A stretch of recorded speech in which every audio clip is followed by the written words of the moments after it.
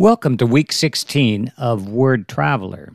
This coming week, you'll be reading the books of 1 Samuel and the Gospel of John. 1 Samuel chapters 10 through 25 in the Old Testament and the Gospel of John in the New Testament.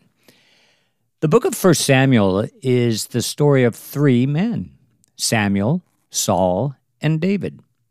Samuel, chapters 1 through 8, was a godly prophet, priest, and judge. He governed Israel with integrity after the downfall of his predecessor, the mighty and provocative Judge Samson. God chose Saul, and you can read about this in chapters 9 through 15, to be the first king of Israel.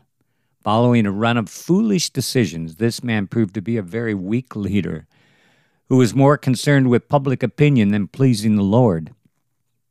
God's ultimate favor rested on David. Read about him in chapters 16 through 31 of 1 Samuel.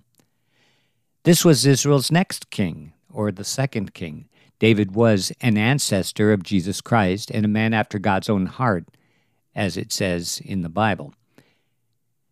Now, as we look at the New Testament, the Gospel of John, we read very quickly in this gospel that the radical teachings of Jesus triggered a strong reaction from the religious leaders who accused Jesus of being demon-possessed. But all true followers of Christ connected deeply with the words of the Lord when he said, "My sheep listen to my voice. I know them, and they follow me." Interestingly, the shortest verse in the entire Bible is in your reading this week in the Gospel of John. In fact, in John chapter 11 and verse 35. Here's that verse. Jesus wept.